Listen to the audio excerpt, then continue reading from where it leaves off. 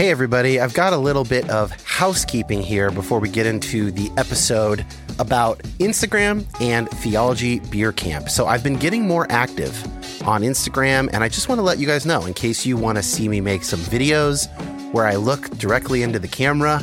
I'm sharing some stories and posts about basically all the topics that we cover on this show over at Instagram.com/Dan Koch. That's C-O-K-E, and the link is in the show notes.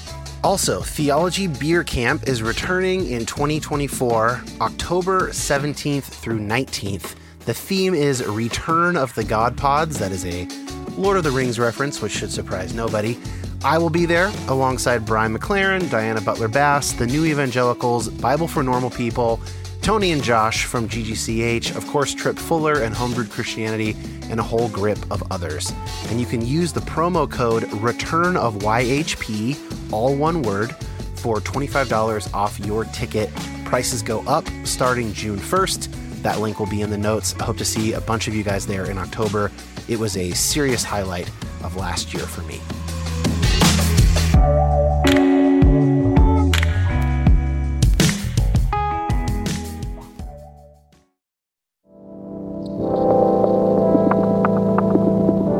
My name is Dan Koch. Like many of you, I've been on a complicated faith journey for a number of years now. And while I tend to find myself on the progressive side of Christianity, my goal is not to make liberal converts.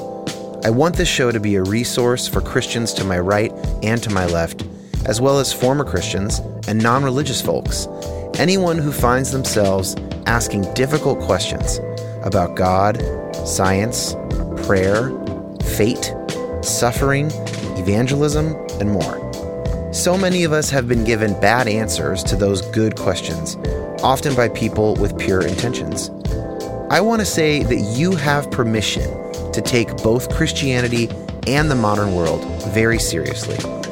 And I hope to facilitate that by introducing you to people seeking God across the Christian spectrum, engaging hard questions in a multitude of ways. Thanks for listening.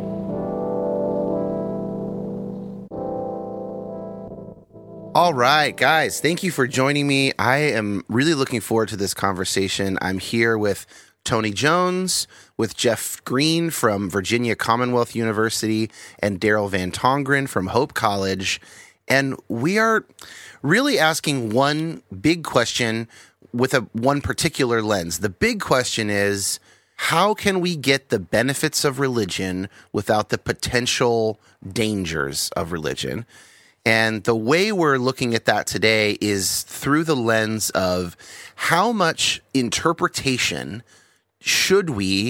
will we leave up to congregants, to the group as a whole, as opposed to the pastor, the elders, whoever's in charge, sort of taking that mantle, or as Tony will call it, hermeneutical authority,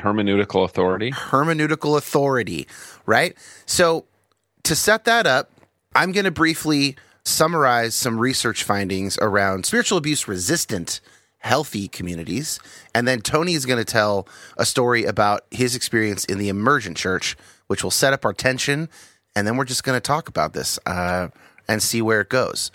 So here is the summary. Lisa Oakley, spiritual abuse researcher out of Chester in the UK, in her research with a collaborator of hers as well, they are looking at not only what is spiritual abuse, but how can we identify communities that are sort of spiritual abuse resistant? What do healthy spiritual or religious communities look like? And one of their findings is that healthy communities leave some interpretation up to the individual. And I was recently at Theology Beer Camp with Tripp Fuller and Homebrewed Christianity. Leah Robinson was doing her presentation on bad or harmful theology, and one of the points in her presentation was that bad theology does all of the interpretation for you. So we're finding some agreement here that it's potentially quite dangerous for a pastor or leadership group to say, this is what the sacred text means. This is what it says for all of us. And yet, we have Tony's story, which I don't want to step on. So, Tony, tell us what you told us at the JTF seminar thing that we were at in June together.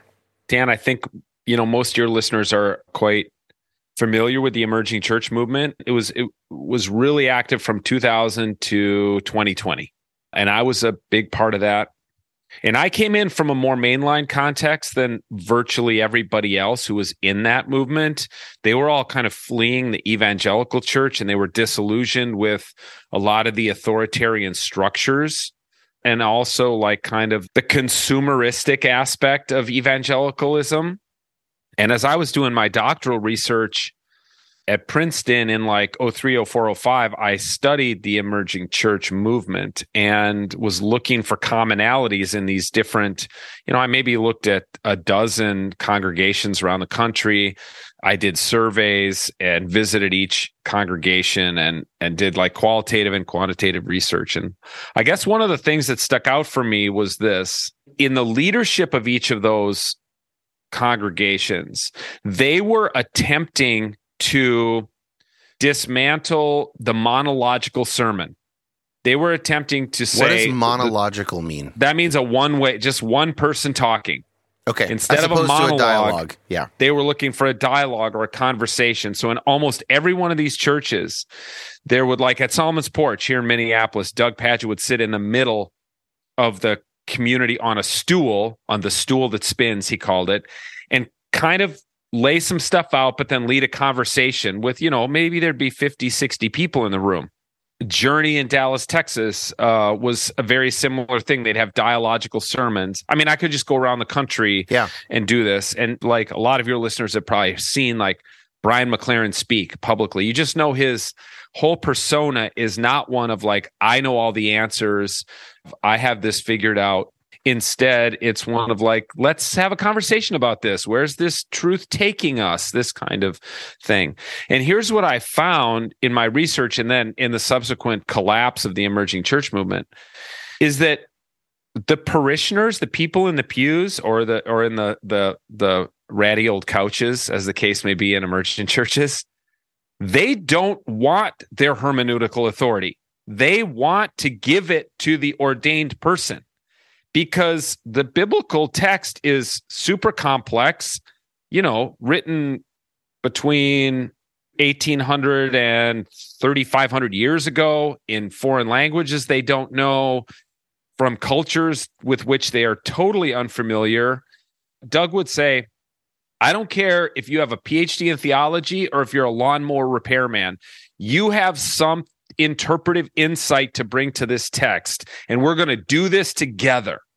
And, at first blush, I think that was super interesting and intriguing to people who were sick of being talked down to by evangelical pastors or Catholic priests who have this kind of, you might even say in theologically speaking, had this like ontological priority in these communities. For God's sake, in some churches, there's like a literal altar rail, a literal fence between the clergy and the congregation. Between the clergy and the congregation, or I remember being told in seminary, when you're up in the pulpit, you're 3 feet above contradiction. Ha, ha, ha, wink, wink, which is like ludicrous, but also real.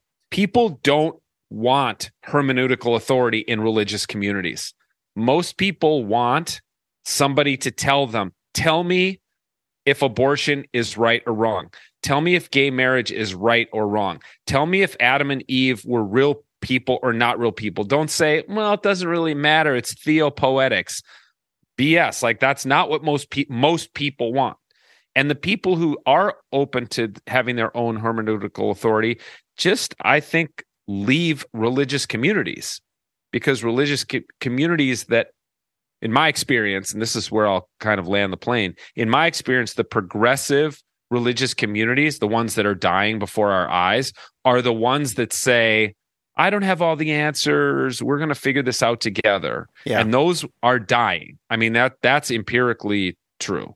And the ones that still seem to have gas in the tanks, although they might be dying just more slowly, are the ones where the hermeneutical answers are much more certain, and they're delivered with an air of certainty. And I'll close with this anecdote. I had lunch with John Piper years ago. John Piper is a Reformed Baptist Calvinist very kind of famous for being in that version of Christianity that has all the answers. And we were having lunch and talking about the atonement because he had heard that I was writing about the atonement, and it very much worried him. The emergent church was this existential threat, he thought, to Christianity. And I said to him, when you preach penal substitutionary atonement, and you never tell the people in your congregation that there have been multiple versions of the atonement. Multiple theories, right. Yeah, tell them I like this one, but there are some other ones to choose from.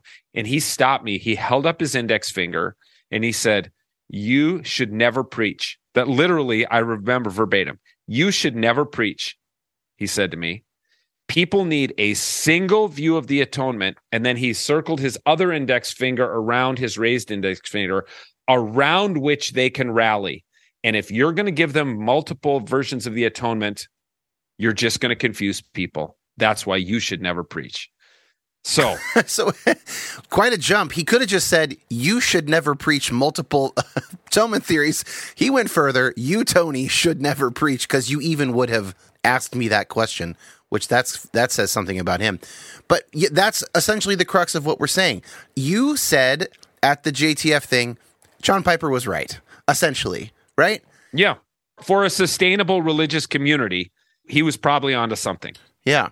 Okay, well, first I want to get Daryl and Jeff's sort of, what are your guys' reactions? What are your basic thoughts to this whole thing? And then I've got a couple questions that we might get to. So let's start with you, Daryl. I think that ideological homogeneity and existential security are very cohesive. Those two things cohere. So when there's just one ideology and it's homogeneous and everybody gets around it, that just coheres groups, right? Everyone can just get on board and there's no discussion and everyone kind of knows if they're in and they're out.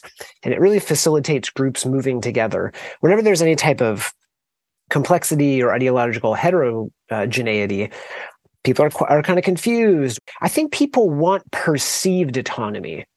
But at the end of the day, they want it without the weight of existential responsibility.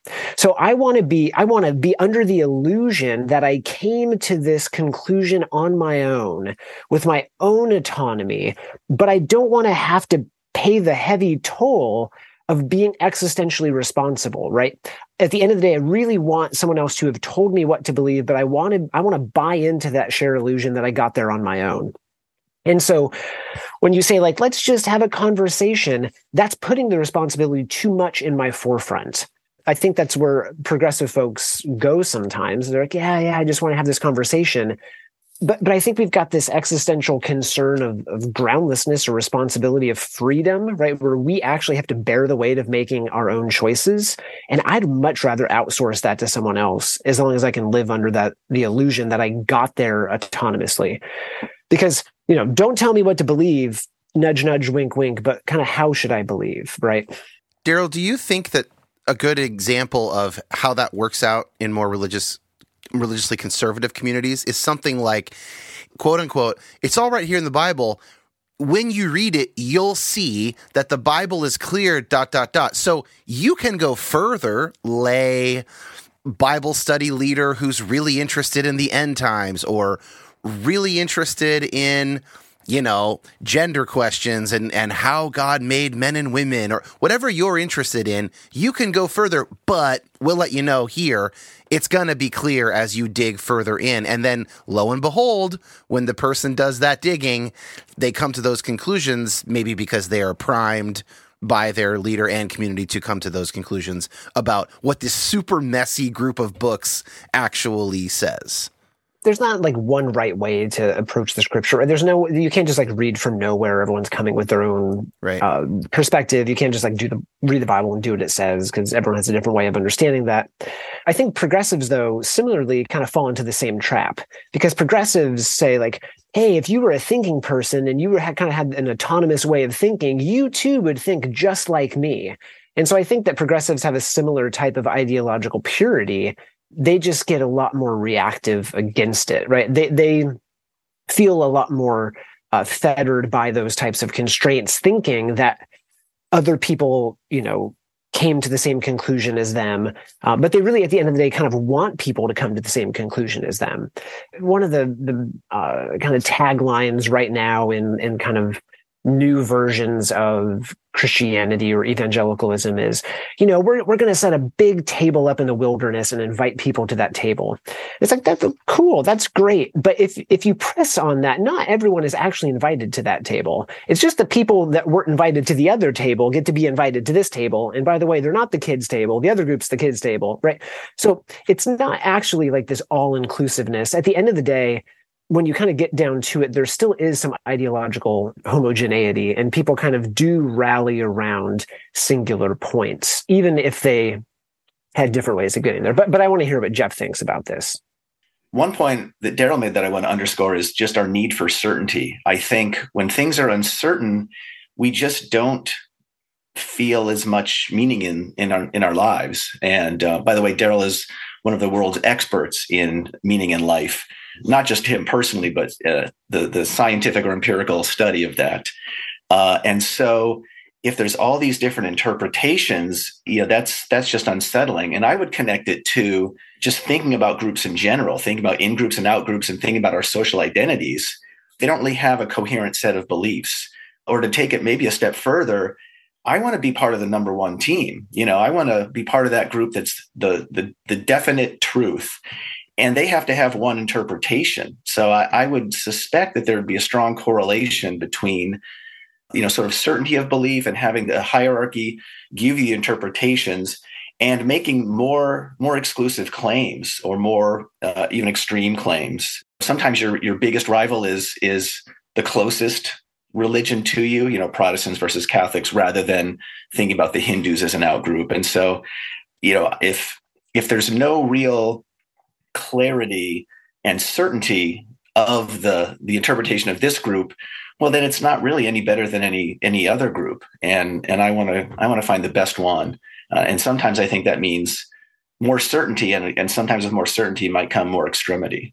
I wonder how much that's driving religious disaffiliation in general, just the rise of Wikipedia, the sort of inevitability of pluralism for someone growing up in the information and internet age versus the very slight samples of pluralism you might have had growing up in Minnesota, for instance, 70 years ago, right? Where it's like, if there's something sort of that automatically happens about pluralism where you're like, well, then I guess whatever I have, like the value is automatically decreased simply by being aware of the big variety of options. I mean, it harkens back to John Piper's point to Tony. People can't rally around that. Like, is this like essentially a individual and group psychological law? I mean, like how robust are these findings around this sort of in-group coherence stuff?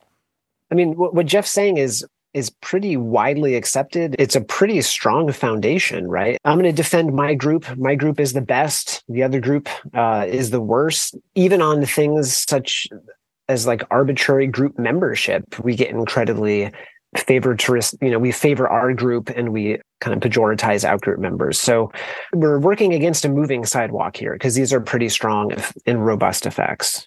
Isn't it also true that the more intense the initiation into that group, the stronger the affiliation? And I just remember like going through hell night at my fraternity at that same college and looking back on it and thinking, well, the reason they had us all get naked and like pick up grapes in our ass cheeks and walk them across the room and set them back down on an ice block on the other side of the room, et cetera, et cetera. And the same reason the Marine Corps does, right, boot camp and Hell Week and all that stuff. So I'm wondering if that is true. That's like part A of the question. Part B of the question is, does that translate to religious communities like, say, Scientology, which has this kind of very intense secrecy around it and demands total fealty, stuff like that? It's an example of what we call cognitive dissonance. And in a nutshell, we have this, it's rational on one level and irrational on another level. We like to justify and rationalize our effort and our suffering. And so leaders, especially unscrupulous leaders, they know that. And so the more hoops you have to jump through, the more even you have to sacrifice financially, or even the more I embarrass you, perhaps, you have to confess your sins publicly in front of everybody, then the more dedicated you will be to that group, because otherwise the implications for the self, you just don't want to face that. So it's this natural process to try to rationalize and justify that. That's the second time now that I've thought about Mark Driscoll. The first was the number one team thing. And there's a great episode in that Rise and Fall of Mars Hill that CT made. Basically, people are talking about, other people are Christians, but what God's really up to in Seattle is happening here at Mars Hill. That's that number one team thing. And then number two, this like a little bit of embarrassment. The friends I had that went there during those years, all of them would say, man, I come out of those services, these are men especially, and Mark would really be hard on the men, being like, man, I feel really beat up, but it also feels kind of good to be convicted by the Holy Spirit like that, And so that's the language they gave, but you could give social psychology language around it of like, he's making it a higher bar for acceptance. And I looked at that and was like, no fucking thank you. I'm not going to go to that church. But if you agree to that and stick through it, well, now you're more tied in. Now you're more bought in, right? When you have processes like that where people are suffering together, I don't know if there was any team element of picking up the grapes, Tony, if that was solo, but just going through that experience together, and especially any sort of personal disclosure, of my doubts, my secrets, my troubled past, that's going to bond people together even more. So that's kind of a secondary benefit that you might get on top of these dissonance processes of, I'm going to be so much more enthusiastic about this group because I really had to work to join or to, maintain my position here. I think Jeff set this up so perfectly. If that's your expectation for what relationship should be, is just this really intense community that gets you on every level and you're suffering together, it's going to be hard to find community members outside of that structure, outside of that group, that will scratch the itch in the same way. And so that internal group will really feel like, oh, these are true friends. These are the people I have to be around. Now, for people who are trying to leave the church, the problem is you're not going to find a community that's that cohesive, that feels that close, that has that type of shared suffering until you find people who have similarly left the church. And then you engage in kind of this sense of trauma bonding where you're kind of reliving your suffering together. And you can kind of find those deep connections. You can have that deep disclosure, and you can kind of find a sense of connection that might mirror kind of what you had inside the walls of a church. The problem with that, though, is sometimes you just circle around the trauma and the relationship doesn't grow much further than that. And you kind of just get mired in kind of an identity that's defined as being wounded or hurt by the church. And kind of what else can the relationship offer? What's the future trajectory? That's anecdotally exactly what I've seen throughout sort of a spattering of sort of deconstructing post-evangelical spaces, is the ones with the strongest identity and the most fervent sort of what appear to me the most fervent group membership and activity are the ones that don't seem to have like moved on at all and don't seem to be asking new constructive questions. So essentially what I'm saying is I am part of the new emerging movement of post-evangelicals who will eventually numerically fail, perhaps, it's sad. Like, my overarching question here is like, is it possible to get these benefits without the potential cost? And so far, Daryl and Jeff, I'm hearing from you, no, it is not possible. Like, there is a pretty strong rule of thumb that you get the most meaning, you get the most value out of membership in a group that is exclusive, that is the best group, that requires personal sacrifice. Some of that you could have without it being potentially abusive or sort of increasing outgroup hatred or whatever, if you happen to have a really good person as your leader. But so much of that seems baked into the cake. Is that right? Yeah, I mean, a lot of that is baked in the cake. And the other thing that religion does is it offers these eternal promises that no other non-religious meaning system or group can offer, right? And it's like, not only is my group the best now and for the rest of this life, but my group is the best for all eternity, forever and ever. It's kind of like, when you're a kid and someone yells infinity or whatever, like they won first, like they kind of like won the argument. And so if it goes on to infinity, like you're solving the problem of death, you're promising an eternal benefit for you and your group and potentially eternal suffering for the outgroup members. It's really hard to beat that by just like volunteering at the soup kitchen or being part of a biking club. I'm not sure that you'll get the same results. When people leave those groups and come to recognize the fact of their finitude, the fact of their freedom, the fact of their uncertainty around life and death, and their uncertainty about ultimate values and truth claims or whatever, then they go, all right, now we got something really to work with. And I agree with them. But there's sort of like you only get to that point if you've left one of these groups. And if you're in one of these groups, you're not at that point. You're basically not dealing with those things. And in places like Europe, where they had 2 world wars on their soil back to back, essentially, less than a generation apart, that seems to have accelerated much quicker than it has here in the States. And here we have a lot more people who have not really gotten to that point. But that seems to be the cutoff. And what you guys are essentially saying is like, yeah, there's tremendous sort of attractive value for these groups if you can keep people from having to get to that point of needing these existential concerns in a where you're not just given those answers by a religious authority. Is that right? Yeah, I mean, there's lots of ways to meet these existential concerns. I think religion might do it better than anything else that's packaged together, and it's kind of one of the only ones that addresses the fear of death by just saying like it's not even a problem. I think one of the problems though is when people leave religion and they're trying to satisfy these existential concerns outside of religion, I think they encounter what I would call the existential chasm. So they've previously had all these existential questions answered in a coherent way. They've had the problem of death solved for them, meaning solved for them. And now they're having to reevaluate these existential concerns afresh, but with the grief of realizing their previous way of answering it is no longer sufficient, and potentially with a fresh encounter that death may be the final outcome. Yeah. And I think that accompanies grief and anxiety to a higher level than people who have never entertained the fact that life might go on or may never have encountered these religious beliefs, because they don't have to grieve the loss of those promises or those beliefs. Yeah, I've been wanting to work on some sort of project, book, or maybe a podcast miniseries like The Infinity Hangover, which I just consistently feel like 15 years into my ongoing deconstruction, like that part doesn't seem to have really gone away.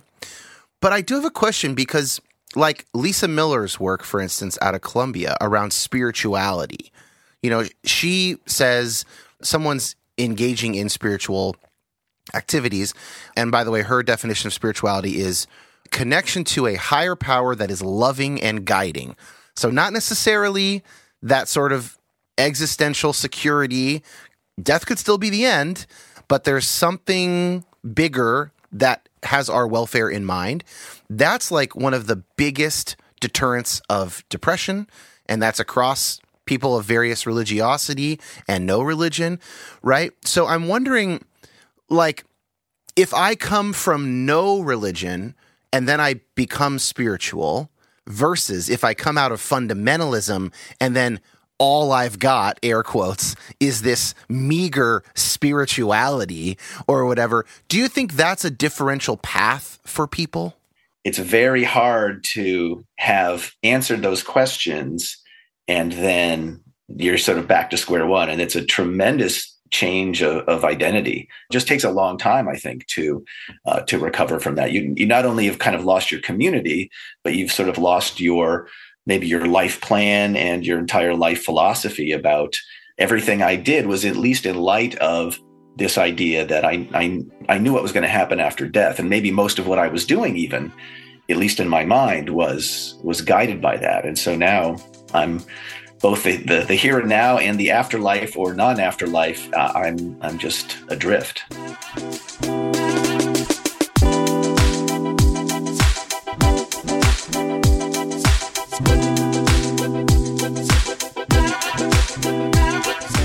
So you probably know, if you've been listening to this podcast, that you can join the Patreon community for $5 a month, support this work financially, get access to exclusive episodes, as well as access to the Facebook group, which is for patrons only.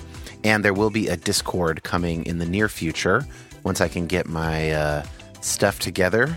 Also, ad-free episodes. Some of you get ads dropped in. Kind of depends on the listener. I don't exactly understand how that works, but patrons have access to ad-free and unedited, or less edited, I should say, longer, fuller conversations on the patron-only feed. The most recent patron-exclusive episode is a conversation with our good friend, Sari Martin Concepcion. We talk about film, Christian horror film, supernatural horror film. She is currently crowdfunding for a sci-fi short film. She is already an award-winning director of a short film called Father Mary, and I think that we can help make her dream a reality. I would like to challenge you guys to go to winemakermovie.com and give Sari the cost of one movie ticket. Give her $12, $15, whatever it costs, wherever you live. And let's just pay a little bit forward. If you can afford it, let's pay it forward to a friend of the podcast. Here's a description from Sari about the film. Yeah, there's layers to the onion, but usually the top of the onion is it's going to be an eerie sci-fi short film that'll be a proof of concept for a feature film idea that I have, and it'll be set at a winery. The protagonist is a winemaker, and she is actually, spoiler alert, an extraterrestrial hiding out on Earth. She found this love of winemaking, though. Towards the beginning of the film, she realizes, or she finds out that her people know where she is. They've located her, and they're coming for her. And the rest of the film is about the tension between, actually, she's trying to finish the year's vintage before they show up. And it ends with a confrontation at a winery.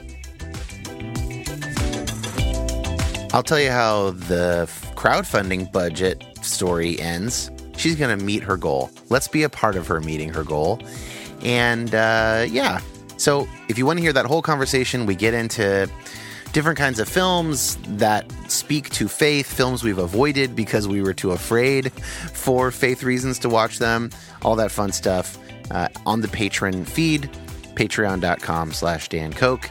All right, back to my very, very interesting conversation with Daryl, Jeff, and Tony. Dan, I know you want to talk about spiritual abuse. I was just thinking about this, Jeff, something you said about, well, both you guys talked about these processes of identifying with a group that often comes with like kind of radical disclosure and these shared bonding experiences. So let me just give you two examples. And I think in our minds, culturally, they're very, very different. And one seems to have led to a great deal of abuse and the other hasn't. But they both kind of thrive on a ton of disclosure from the individuals, participants. And one is the Church of Scientology and like the auditing process, you know, and the other is Alcoholics Anonymous. Yep. Where people go and just like rip their chests open and pour their guts, like tell about the most terrible things they've ever done, maybe last week, you know, and they're lauded for that. And they're also lauded for it in the Church of Scientology, but obviously all the stuff has come out about how abusive, and there are differences. Obviously, AA is locally run. They're not a money-making scheme, you know, and Scientology obviously has a very kind of like a titular head guy, and they obviously take a ton of money from. So maybe that's the difference, but maybe I wonder if there are other differences as to why one of those communities would seem to lead to become abusive and the other would not. One thing I'm wondering about is just the way the power structures are set up in those two different communities, right? So there's a pretty clear hierarchy in Scientology. and imagining some implied pressure, even if people might not be as willing. Whereas my understanding is AA is more like the power dynamic is a little flatter, right? Like everybody there is an addict. Everybody there is kind of on the same level.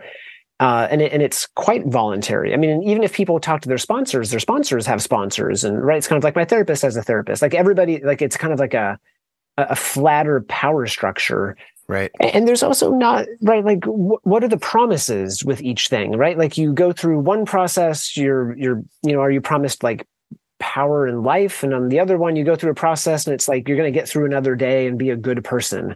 And so I think the promises also might differ a bit. Tony, you scooped me. This is actually where I was going to go. I decided to leave some silence and see what came out from you guys. Therapy skill, by the way. Let the silence work for you. But the 12-step group, Jeff, does meet that threshold of disclosure, secrets, that sort of rawness. But Daryl's right that the brilliance of it is that it strips all authority out. There's no centralized authority, and that allows and the anonymity, right, as well. You can't use these things against someone. Whereas in Mars Hill's culture, if you fuck up, all of a sudden you find yourself in a room with 4 other people that you didn't know knew the things you had told the one person about yourself, right? And so those, and I'm sure this is true in Scientology and other sort of quote unquote high control religions, is this information is weaponized effectively for the authority of the group. And 12-step groups solve that with anonymity and with no power structure. They also seem to persist over time. People get very invested in this way of living such that it becomes truly, I mean, they call it, it's not a religion, it's a spiritual way of life, but it's a spiritual way of life that a lot of people stick with for decades and decades, right? And they support new acolytes and all that. However, in terms of the context that we're talking about, can these groups thrive? In one sense, they thrive. In another sense, they rely on charitable donations of space from community centers and churches. They don't end up doing a bunch of work in the community because anonymity would prevent that, which seems like a good trade-off. But they're not bringing kind of the same robustness that a proper religious community might bring to the community, to individual people's lives. One question I have is like, is this essentially the best we can do? The best we can hope for is something like 12-step if we are not going to have a big ecclesial and hermeneutic authority structure?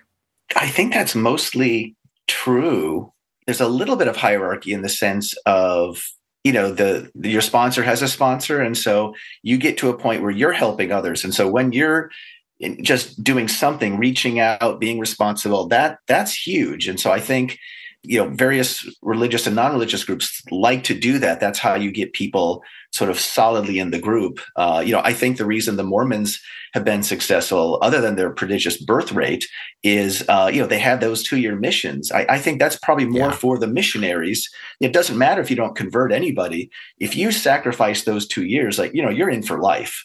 That's the time when most people will leave their birth religion. But without these deeper existential things, AA is more prevention focused. We just don't want you to screw up. Whereas, most of these religions are promotion focused. Like this is not only the path, sort of the one path for how to lead the most successful life, but also successful afterlife. You only start 12-step meetings when you are really suffering. People often will join religious communities when they're suffering, but it's not the only reason. You might join a religious community because your kid likes going to church and the soccer team families go to a local church that looks pretty good to you. It isn't only because of suffering, and it's not primarily focused on relieving or keeping you from repeating that suffering through your addictive behaviors. What do you make of like the Amish Rumspringa, where a kid reaches 18 and gets to go, there's documentaries about these kids. Like they go live in trailers with each other. They just have like crazy amounts of sex. They're doing all sorts of crazy drugs and whatever. And then most of them at the end of their year of sabbatical from Amishness rematriculate back into the Amish community. Is that because the first 18 years they sacrificed so much that the gravitational pull of that community is stronger than the lure of drugs and sex or something like that? From living in Japan, I thought about Japanese college students, because high school is just full of brutal pressure. They're all wearing uniforms. They're going to school, then they're going to night school tutoring, and then they get into college and they have 4 years of freedom, right? They wear whatever they want to do and they sleep late and they goof off, and college is not that hard. But then after that, they go right into that business world, and it's fraternity hazing in another sense. So yeah, it's like there's this completely disjointed period of time, but that they, all the rest of their life has sort of led up to that. And so I think, just at least to some extent, they're inoculated against it. Let me ask Daryl a similar question about, like, your college is a Christian college. I'm seeing a lot of evangelical colleges, which a lot of Dan's listeners attended evangelical colleges. And I was just on the phone with a friend of mine a couple of days ago, and he's like, very embarrassed to tell me that his kid was going to Bethel, where he went. And I'm like, yeah, kids should never go to an evangelical college. No offense, Daryl, but I'm like constantly telling people, don't let your kid go to an evangelical college. But he's like, oh, it's not like it used to be. They don't have mandatory chapel anymore, and they've like relaxed the lifestyle statement. So in some ways, what you guys are saying, I mean, on a purely like social theory level, is these colleges, these evangelical schools, if they're lowering the moral standards of their undergrads, are actually undercutting like the social cohesion that used to be part of being in those institutions. So I'm at, like, Daryl, at your school, have they done that? And what's your take on that? Yeah, it's fascinating. So Hope is not evangelical. So Hope, they make no requirements of their students to be religious. There's nothing for their students to sign, whether that's theological or lifestyle wise. And most of the students are religious, and most of them are Christian. But Hope's also an interesting space, Tony, because Hope does everything that we're talking about that you shouldn't do, and somehow it's working. So they're intentionally creating a lot of tension ideologically. So whereas just down the road, we have Calvin College that is ideologically very homogeneous. The faculty, staff, students all have to affirm certain theological doctrines. At Hope, the general gist is that the faculty need to affirm the historic Christian faith, and then that's a pretty big tent. And so we've got people on every side of every issue that creates overwhelming tension, and it makes it hard to move this really big, complex machine. And yet somehow it's providing a space where what it's doing is it's providing spaces for students who are on different sides of every issue, or of different identities, or different approaches to faith, to at least find someone in their community with whom they can connect. I think one of the things that we've kind of circled around, I think there's two things. One thing that we've circled around is, I think relationships are kind of what keep things enduring, right? And if you can have a relationship and you can make a connection with a person, that's something that's going to help the stickiness of religion. I think meaning is one of the most powerful motivators, right? So if you're thinking about the Amish, they spend 18 years kind of getting a meaning system. Then they get, a year to kind of blow off some steam and do a whole bunch of stuff that we giggle around. Like, ooh, it's amazing. This is so fun, right? They're hanging out with all their buddies, doing these wildly hedonistic things. And while that's like, that might increase happiness for a bit, I don't think any of us, I mean, maybe I'm wrong, I don't think any of us would orient our life philosophy around purely hedonistic pleasure seeking, right?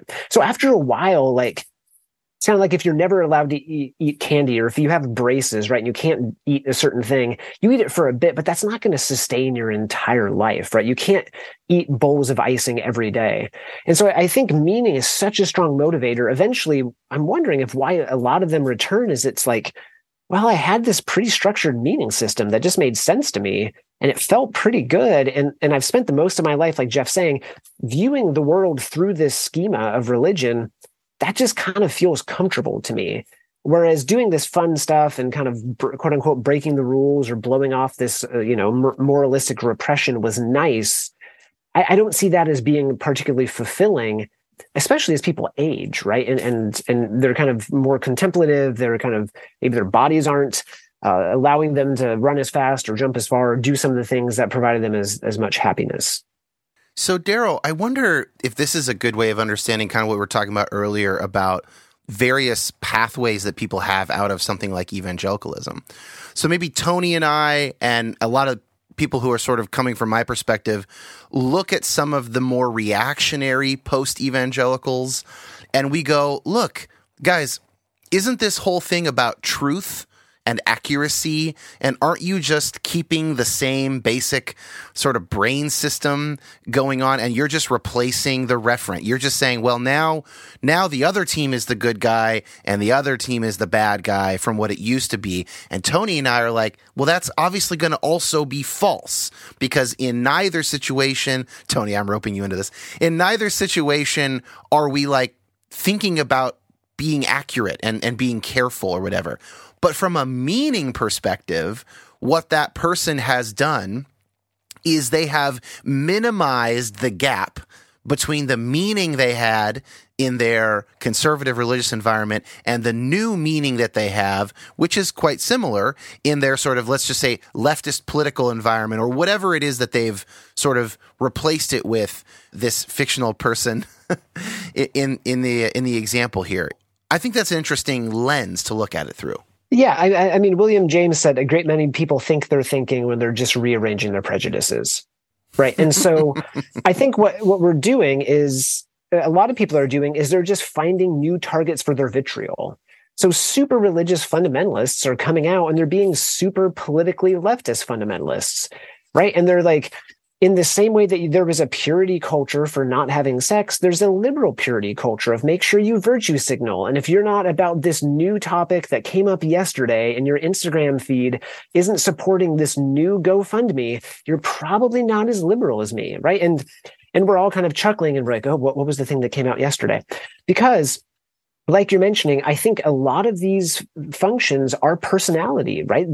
If you're a fundamentalist person who got attracted to kind of this hardcore hierarchical religious system, or that's where you did a lot of your formative years, you're going to come out looking for another kind of hierarchical fundamentalist way to orient your meaning. And so, yeah, in a way, I think it's a meaning replacement hypothesis. I have this one meaning, now I've got this other meaning. And this is why I think people are going to be asking these questions for the next 50 years here in America. It's going to be asymptotic.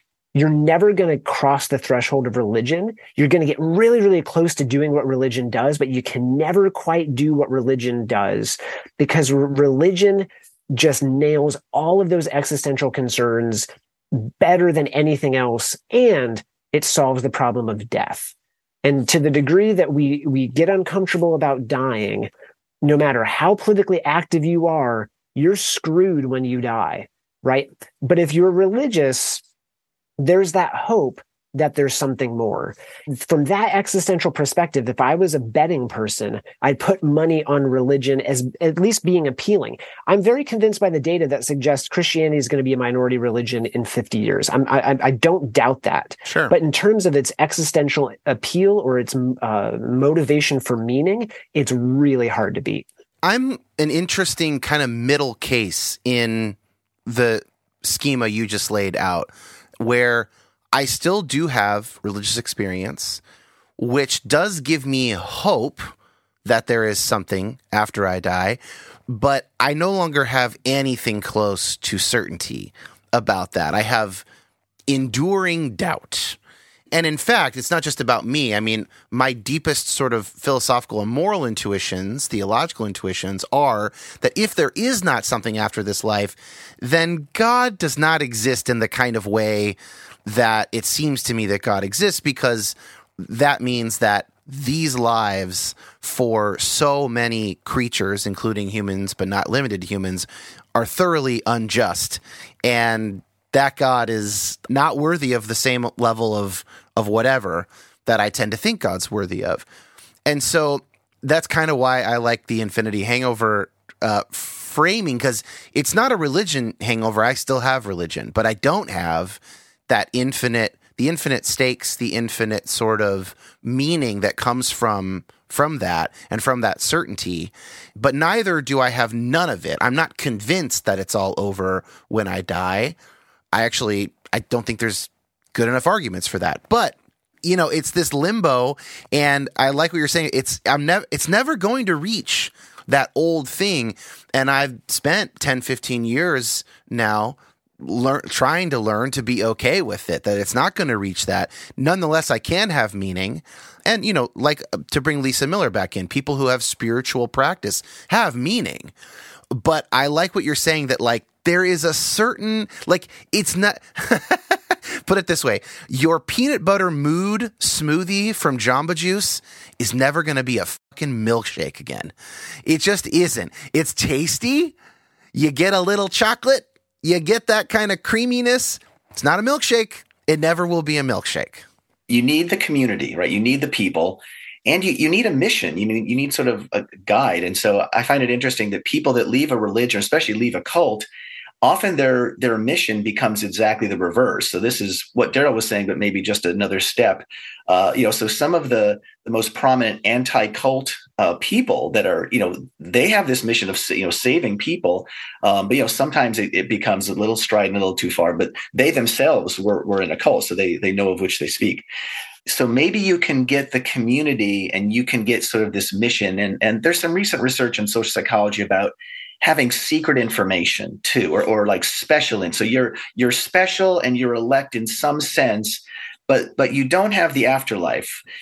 And so what I'm leading up to is the proliferation of these scary and dangerous and violent conspiracy theories. So, Donald Trump has advanced a number of these, but when you think about Pizzagate and all of those related QAnon kinds of conspiracies, people's behavior in it, those are religious beliefs for the most part. I don't know if there's any kind of afterlife aspect to it. If there is, that would be absolutely fascinating, and that would maybe help to explain the power. But you have the in-group and out-group. You have the I'm attacked and aggrieved. My way of life is endangered, and maybe there is a very high percentage of these folks who are religious or specifically Christian. But it's interesting that ultimately the focus is on these really disprovable beliefs that nevertheless persist, no matter what kind of evidence is put forth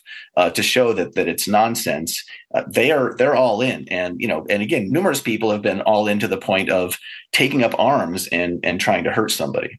Yeah, that's a good point about being in on the cosmic secret, right? Like, it feels really good to know that the lizard people are out there, right? And I feel extra special by knowing that. That's extra meaningful. I just know that a lot of QAnon people, anecdotally, the people I know personally who are into it, but also I've read this online. There is a quite a bit of crossover with conservative Christians, and the folks that I know have a very robust afterlife. In fact, they bring in the Nephilim and the divine council and all the sort of spiritual world, that whole kind of interpretation of the Bible. And the idea is that us liberals have sort of lost that. And so I don't know. It would be interesting to see for what percentage of QAnon believers is there that religious overlay. But I know that for the couple people I know, there is. And so that the certainty and eternal stakes and all of that, they've connected it fairly seamlessly. But it can't be nearly, it must not be the same percentage as people in fundamentalist Protestant churches, right? It's got to be a lower percentage that have that. And that's a good question of what's that doing? What's the secret information doing, separable from the infinite stakes and the infinite explanatory power? I want to put two things that you guys said, kind of juxtapose them. Because Daryl, I'd like to think you're right that the existential fear of death is a durable human trait, and people will continue to. I think maybe it's why stoicism is having a moment right now, this kind of thing. But I wonder if instead it's actually just irrationality that Jeff's talking about. That's the durable human trait. I just wonder if, even though obviously fear of death has been a part of Homo sapiens since prehistory, if maybe that might come to an end with this era of disenchantment and the primacy of science. I'll just say anecdotally, my kids, when I try to talk to my kids about death, I thought about death all the time when I was their age. Now, I was like a super churchy kid along with Jeff at college. Like, we went to a secular school and we're in the most conservative Christian campus group because that's what was it, and we talked about the afterlife and don't all these kids know that they're, bound for hell and we're trying to save them and stuff like that. I thought about it all the time. My kids don't think about it at all. It's just now maybe when they get older, they get cancer or their kid has cancer, suddenly they're going to be like, I'm afraid of death. But also maybe not. Maybe they're not going to be. And maybe that's like some part of the legacy of rapidly changing times we're in. I don't know. I'm just wondering if that changes, Daryl, if people aren't afraid of death 2 or 3 generations from now, if that undercuts your idea that religion will somehow still be durable or the Christian story will somehow still be attractive to people. I would agree with you that, just kind of accepting the existential realities as facts rather than fears is probably way healthier, right? Like, I'm with you. Like, I've accepted the fact, I'm going to die. No one really missed me before I was here. I'm pretty sure very few people will miss me after I'm gone. I'm okay with that, right? Like, kind of come to terms with that. But it's probably taken a lot of work to do that. And maybe collectively we as a society can do that work, right? Maybe collectively we can just kind of remind people it's all going to end, it's going to happen. Usually research suggests when we have large scale reminders of that, people kind of get more defensive, more prejudiced, and double down on their ideologies. Let's even take death off the table. I still think meaning remains a concern. Meaning and kind of the need to perceive one's life as meaningful and contribute to the world in permanent and kind of enduring ways. And religious meaning tends to be a little bit more meaningful. Like, when you ask people to consider 2 different events, the religious kind of intimation or instantiation of an event tends to be more meaningful than a non-religious one. So, like, religious meaning carries a little bit more power than non-religious meaning. And again, maybe that's also something that culturally might shift, right? Maybe as religion kind of loses some of its cultural cachet and power and it becomes less of a central part of our identity, maybe some of that will shift too. And so, yeah, Tony, I think your questions are good. I think your questions are ones that we will collectively start empirically testing over time. Yeah, one of the interesting things that Dan and I have talked about on the Patreon feed goes back to what Jeff said, even about like QAnon, is that one of the interesting things that, for instance, Ryan Burge has pointed out is how many evangelical people who identify as evangelicals don't actually go to church, which was unheard of when Jeff and I were growing up. If you were an evangelical, you went to an evangelical church. But now evangelical is like this cultural category in some ways. Like, for some people, they don't go to a church, but that QAnon fulfills that religious, something scratches that an they're itch. looking for. Yeah. Yeah. Well, I want to wrap up here with just giving, especially Jeff and Daryl, a chance, from the research, from your guys' understanding. This is a tough conversation, especially for those of us who do think that God is in some sense real and at work. It's actually really fascinating to put that in conversation with these sort of fundamental human tendencies.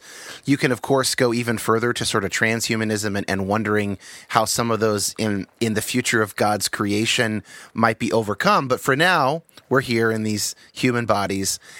Do you guys have any advice? Are there any takeaways from the research about, for those of us who nonetheless want to be in communities where there is some religious or spiritual aspect, whether that is more progressive Christianity or just intentional groups of some kind or another, how can those be effective? Are there ways to increase meaning? Are there ways to facilitate those relationships that do keep things enduring? To come back to Daryl's points earlier. I think one possibility might be humility. And I want to point out the irony of I'm now going to talk about research that Daryl and I have done, mostly Daryl. And Daryl has this wonderful sort of layman's book called Humble that summarizes all the latest research on humility. And he's done a lion's share of that. That could be something that cross-cuts these different groups, because certainly most major religions advocate for humility. The problem is when it comes to those deep-seated beliefs, when it comes to existential humility, that's a lot harder, because I think as we have studied humility, from a scientific perspective for what, Daryl, probably 10 years or less, one of the essential elements is kind of a healthy doubt. And, sometimes people in evangelical and similar religious groups are explicitly told to not doubt, to not question. Others aren't, certainly. And so just getting to that point makes you a little bit more vulnerable. But I think realizing that, our understanding is just so limited. My first university position was at a startup university. I was the psychologist, and I talked to the physicist, my friend Fott, and he would show this video, The Secrets of the Psychics, in his class. And I said, wait a minute, that's my stuff. Don't steal my stuff. But then he would talk to me about string theory, and I would realize I have no idea how the world works, how the universe works. I focus on humans, but if you expand it, I know absolutely nothing. And and being a psychologist for 30 years, I still know essentially nothing about human behavior. And so that's unsettling on the one hand, but it does allow a certain kind of freedom. I think that's kind of consistent with these existential philosophers. There's almost a meta humility, perhaps. And this is Daryl's research he talked to me about a week ago, where you might have less existential security. You may be making a sacrifice by questioning, by doubting, by being willing to even share that you have doubts. But I think you'll probably be a better citizen. You might be a better advocate for your own religion because you're not going to engage in this strident in-group, out-group and condemning other people. And so that may be one way. Daryl may have different ideas, or he may want to elaborate because he knows a lot more about humility than me.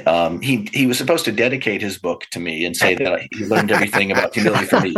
Didn't. Wow. I just very briefly, one thing I've noticed is that some of that security has been replaced with awe and wonder. That's a note you get a lot from people who have left these religious communities, is like, well, the world is so much bigger than I thought it was. And there is a value. There is meaning in seeing that you're a part of something bigger. That can, of course, be anxiety producing depending on your personality. Another thing you might get is you might be able to keep your kids closer to you because the kids are fleeing these communities that are higher in meaning and higher in existential security, and the kids just don't find it compelling. And maybe that's information age, et cetera, et cetera. Daryl? Humility is kind of seeing yourself as the right size, not too big and not too small. And in some situations, the right size is actually really, really small, right? And especially if we're thinking about relation to God, the universe, these existential questions, we're really, really insignificant. And Jeff, I think Jeff hit the point very well. That's so freeing to be so insignificant, to know that I matter, I guess, but not that much. Just takes so much of the pressure off. And then being able then to live and develop some existential distress tolerance. So yeah, it makes us more vulnerable and it makes us more anxious. Maybe that's fine. And I know this is very anti-American to say, but it'd be fine just to live with a little bit of anxiety and not have to perpetually pursue nonstop happiness and positive emotion at all points. Maybe that's just the price we pay, like Jeff's saying, for being a better person and not for being an exclusionary kind of selfish jerk. We just bear the brunt of a little bit of existential anxiety, and it does everyone a little bit of good. To bring in acceptance and commitment therapy, which is a modality I like and a way of it's a lens I like from the psychological literature. You do have this anxiety, but you identify your values and your goals, and you say, well, how much distress can I live with toward accomplishing goals that I find very meaningful and valuable? And in that modality, you're not primarily trying to get rid of that mental distress. You're primarily trying to facilitate meaningful, goal-directed lives. And if you can do that, then your distress goes down. And so it is possible, at a sort of a grand scale, that we've become too used to living where we're just trying to get that distress down, get that distress down, get that distress down, and we could all benefit from accepting a little bit of that distress on our way to something that we find meaningful. that's probably pretty good place to end things. I don't know if we're going to get a higher point than that, and we're running out of time anyway. So I'll just say thank you to everybody. I'll have a link to everyone's faculty profile in the show notes, as well as the humility book, and people can follow those links to other publications if they want. Tony, Daryl, Jeff, thank you guys so much for being here today. Thank you so much for having us. Thank you. This is fascinating.